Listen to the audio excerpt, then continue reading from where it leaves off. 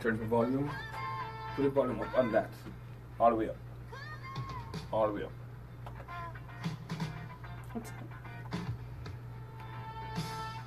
That's as far as you go. Okay, that's it. Okay.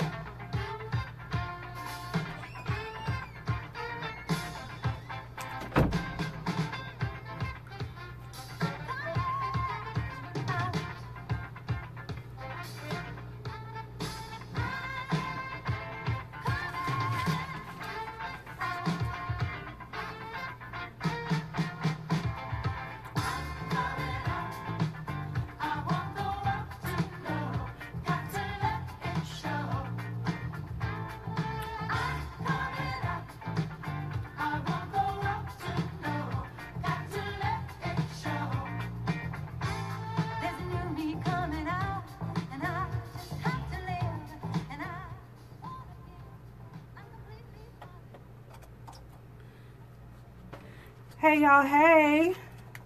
How's everybody doing?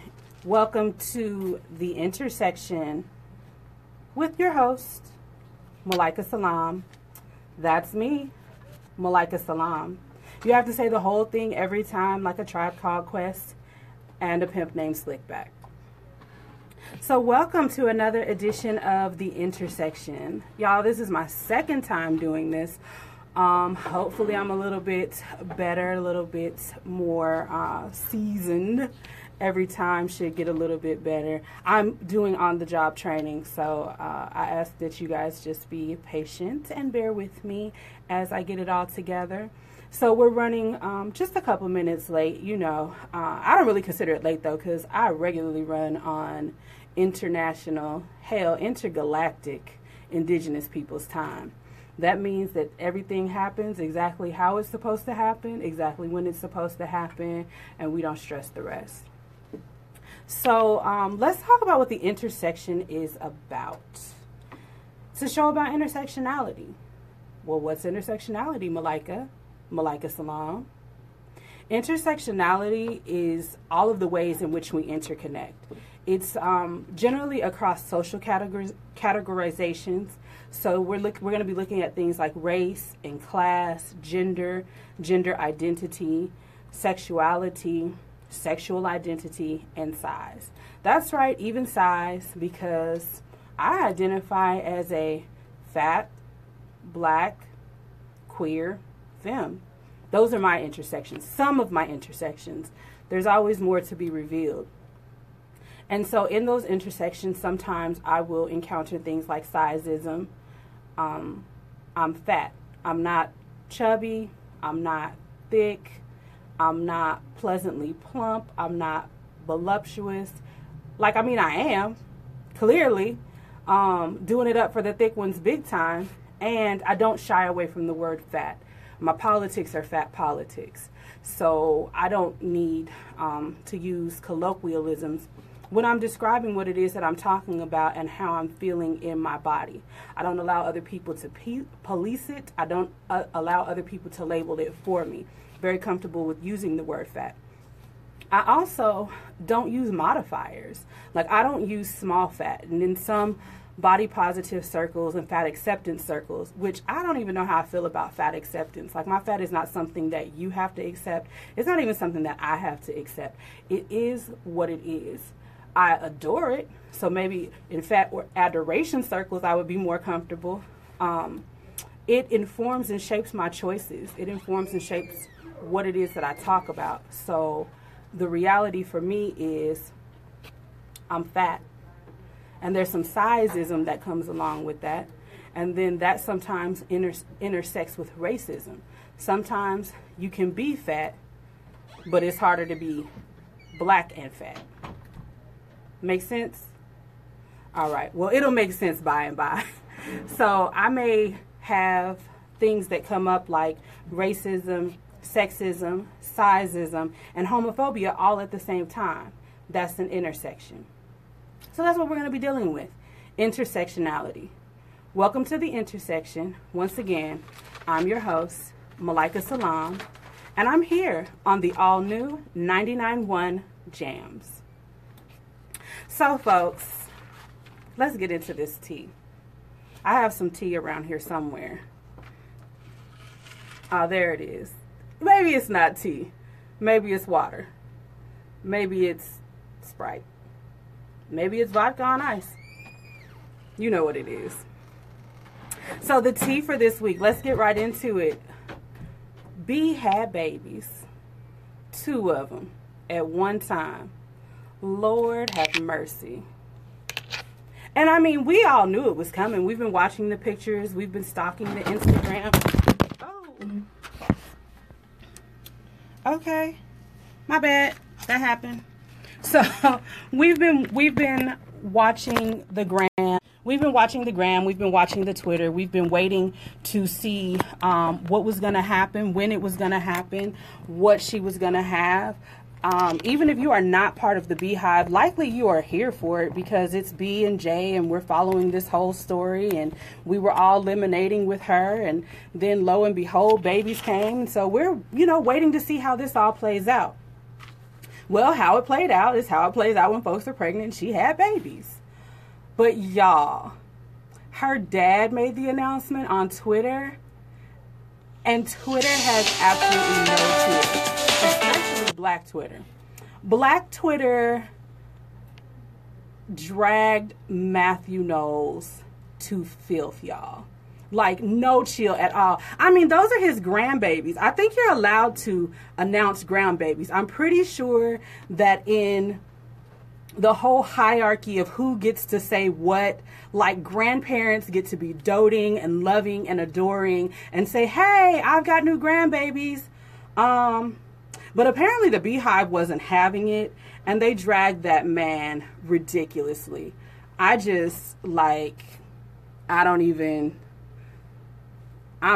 sorry for him. I'm sad for him. Y'all, when folks are having babies, have a little chill about yourself. Let these folks be excited for their grandbabies. Speaking of these babies, we ain't had no pictures yet. Now, I seem to recall that we had to wait quite a bit of time for pictures of Blue, and it is possible that there were some complications. As can happen with twins, as can happen when you're, running around the world, you're being a mom, you're being a business person, you're being an entrepreneur, all of those things. I hope that isn't the case. Of course, there isn't much information out right now, so I definitely want to send some prayers, some love, some light towards B and J and baby Blue and the new babies, whose names we don't know yet. Excited to find out what their names are going to be. And I heard that it's a boy and a girl, so pretty excited about this boy and girl and like what they're going to do and who they're going to be. Totally here for that. So there's a group in Washington, D.C. who is actually throwing a brunch in celebration of this. I kid you not. And this is not like just a Beehive. The group is the Black Femme Brunch, and the event is called Oh No Baby. That's BEYBEE. All Beehive references. Listen, I need y'all to go and find the invite on Facebook so that you can get your whole entire life, because I read this invite and I was just like, I want to take a special trip to DC. Like, I wanted to be in DC on last Saturday when this happened. That's how quickly they activated too, by the way. Like, they had this whole thing organized, set up, ready to roll by Saturday. And I love brunches, right? So the black and bougie part of me is definitely in love with brunches. And then the fact that they actually are throwing a brunch for the birth of these babies, I was totally there for it. How could you not be? But this is what got me. This was the intro. I just want to read the intro. I'm sorry. Oh no, baby. What is you doing? This is not a drill. Beyonce has graced the earth with a triple platinum award-winning R&B trio, and here I stand, no hair on my scalp, a police chopper overhead, and every Grammy I could steal from headquarters, smuggled in my bra like two mountain lions fighting over a ham. Then there's some profanity. I can't use that on the FM radio station. And she said, if this doesn't mean Beyonce should be declared the supreme and take the highest seat America has to offer. Listen, I was there for it. And I really just lived vicariously and made up a whole story in my mind about how lit this brunch was. And I realized I told y'all to go, but then I realized it happened Saturday. My bad. I was a little late. That's what happens when you're like every other Wednesday. So yes, here for the birth of the baby bees, and excited to find out who they are. Speaking of babies, oh my God, did y'all get your entire lives at this cover, at this Vanity Fair cover with Serena Williams? Wasn't she gorgeous? I mean, I know that people love to like do the pregnancy photos, and you know, everybody wants to have their cover, but my God, seeing somebody who is that athletic and just, you know, at the top of her game and at the top of everybody else's game, just be soft and womanly and matronly, that was amazing. And I mean, she slayed.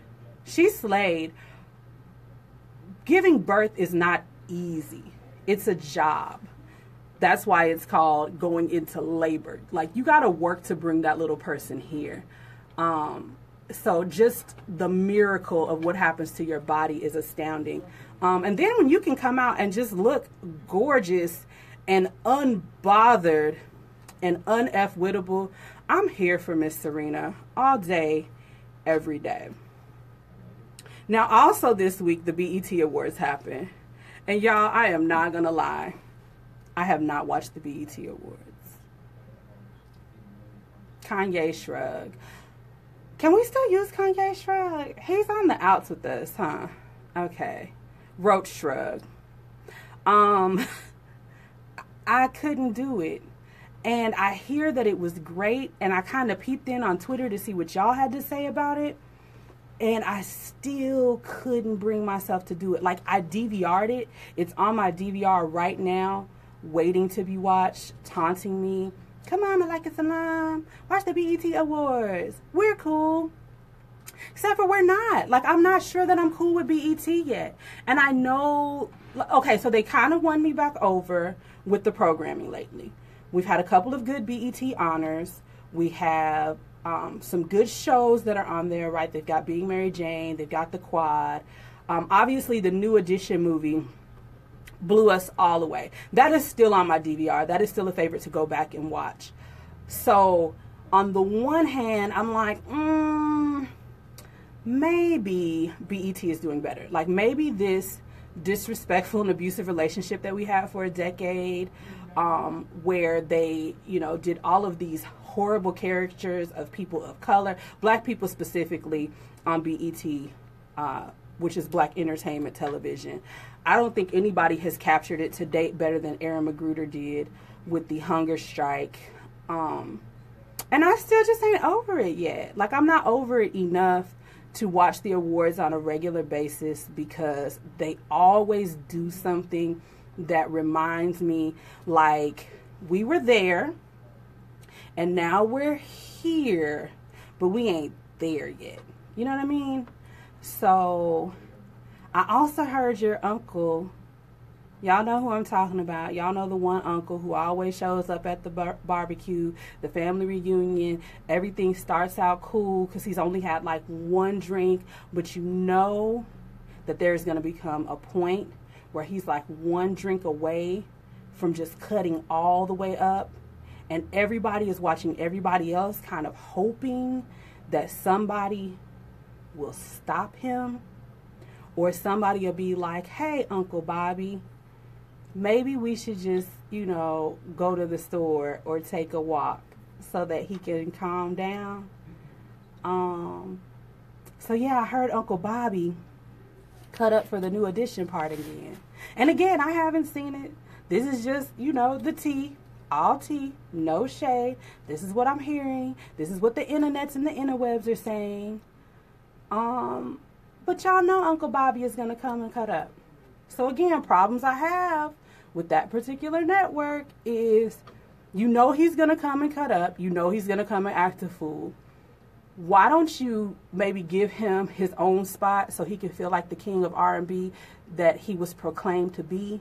Why don't you do something that's maybe more inclusive and creates less of a environment for him to cut up? Now, I don't know. Maybe he didn't cut up. Maybe it was good cutting up. Again, I haven't seen it. I'm just telling y'all what I heard. So also, last week, Queen Sugar came back. I was so here for it. I feel like I have been waiting an eternity for them to bring back my future missus. It's okay, baby. You know, I'm not going anywhere. You know, I'll always be here. But I'm just saying, if by some chance she consents to an open relationship, I'm going to put her on my hall pass list. Y'all know who I'm talking about. None other than Rutina Wesley. Yes. Come all the way through. Push through, Rutina Salam. Don't you like the way that she's looking at me? Sam is here and she's giving me the face, and it's our anniversary, and I'm going to stop playing before it don't be no anniversary. And then in a couple of weeks, I'll be on here telling y'all a sob story about how Sam didn't appreciate my jokes and how that's a problem, and I can't make jokes no more. But Queen Sugar is back with Rutina Wesley and the whole cast. Like, I know her name, and I'm learning everybody else's names. Like, I know Kofi and I know Timon.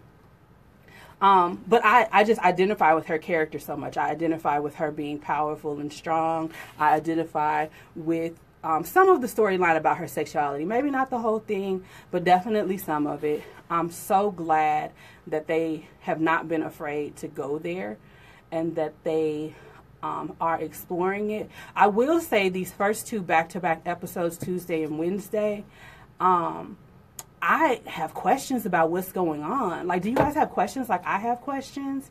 She is going through something after the breakup with the girl from the Black Lives Matter movement, who she was with on last season. This is all in the show, by the way, guys. I'm not putting Rutina's business out in the street. I don't know her like that. I'm being very personal and colloquial, calling her by her first name. We don't go together yet, so I'm going to chill on that. But on the show, she was dating the girl who was one of the lead people and organizers in New Orleans for Black Lives Matter. And this was when she was not dating the other guy, the white guy. So in the end of the season, she and the white guy were together. They went out on a proper date. He left his wife for her, the whole nine. They get out.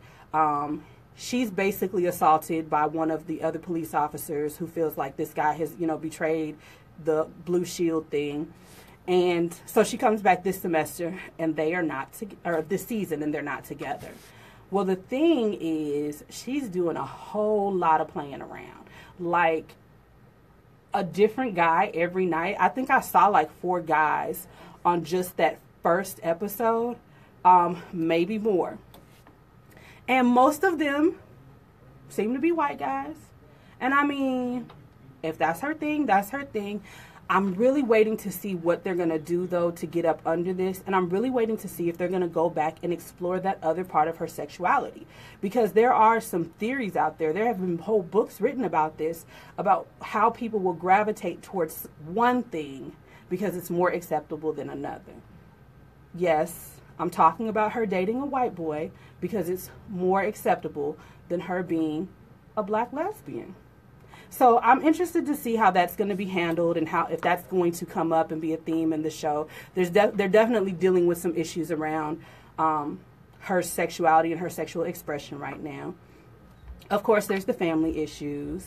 I should have said spoiler alert because some of you guys may not have seen it, which is terrible because the new episode comes on tonight and you're going to be behind. So spoiler alert. Hollywood and Aunt Vi are working their thing out. Blue and Darla are working their thing out. And there was a really important point about them working their thing out that kind of ties into the intersection of today's show, which we're going to get into in a minute, which is Darla checks into a meeting. And Ralph Angel is really confused. Ralph Angel, by the way, he's fine. And I can go ahead and say that. Like, the 1% of me that's not gay, I'm like, yeah, Ralph Angel fine. He's not, he could get it fine. Like, I wouldn't give him no little ashy babies fine. But I see what y'all be talking about when y'all be talking about Ralph Angel. I see it. I peep that. So, Ralph Angel and Darla have kind of, they got back together really fast after all of the stuff that happened. And, he got custody of Blue and just like everything happened right last season. And so now they're back together and Darla checks into a meeting because she's a drug addict. And Ralph Angel is trying to figure out, why does she need to check into the meeting? Has she been triggered? And she's like, no, like, this is who I am. Like, you went to prison because you did a thing, but that doesn't make you a prisoner. Like, you came out of that. Or you were a robber, but you won't be a robber for the rest of your life. Like, you can change that.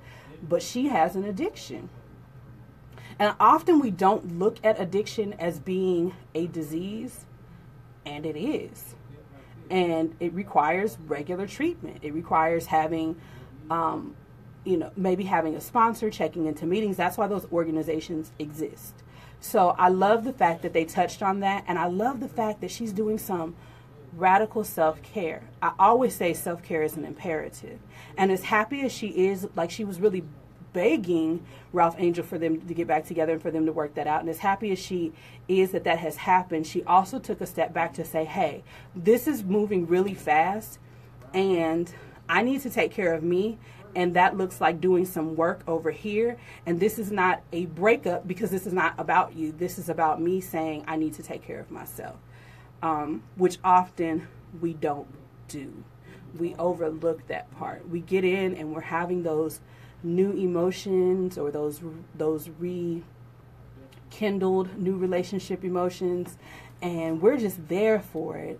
And sometimes we overlook the red flags. Sometimes we overlook the self-care. Sometimes we become so tangled up in becoming an us and a we that we forget the me and the I in doing that work. So I love that they are addressing that in some way. Mental health is important. Mental health matters. You cannot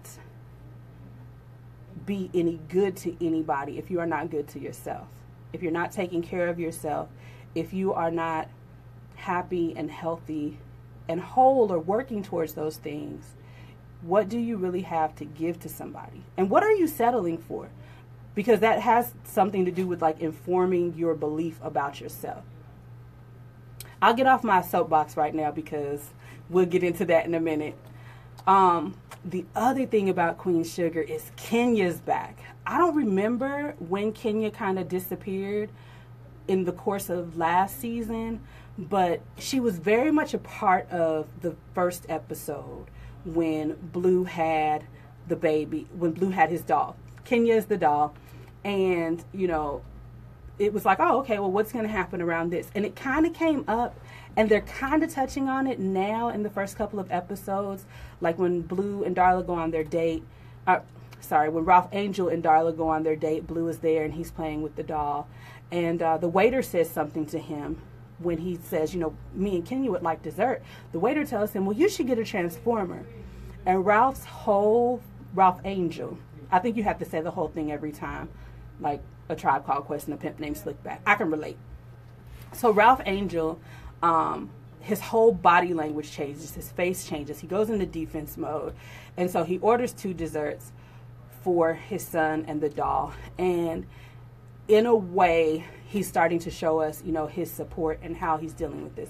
Obviously, when their dad was alive in the very, very early part of the season, he was very supportive in letting Blue just be who Blue was. And so I'm interested to see how Ralph Angel is going to react to that. How, what type of parent he's going to be for a child that may or may not be queer, a child that may or may not be on the gender spectrum. We don't know. Right now he's just got a doll in his hand, and he could just very much like playing with dolls. And that may have nothing to do with his gender identity or his sexual identity at all. And he's young. Like, do we even discuss it at this age? Like, with some children, people will say, oh, you know. Like, you know, you've always known. You knew by the way they talked or they walked or what they liked to wear.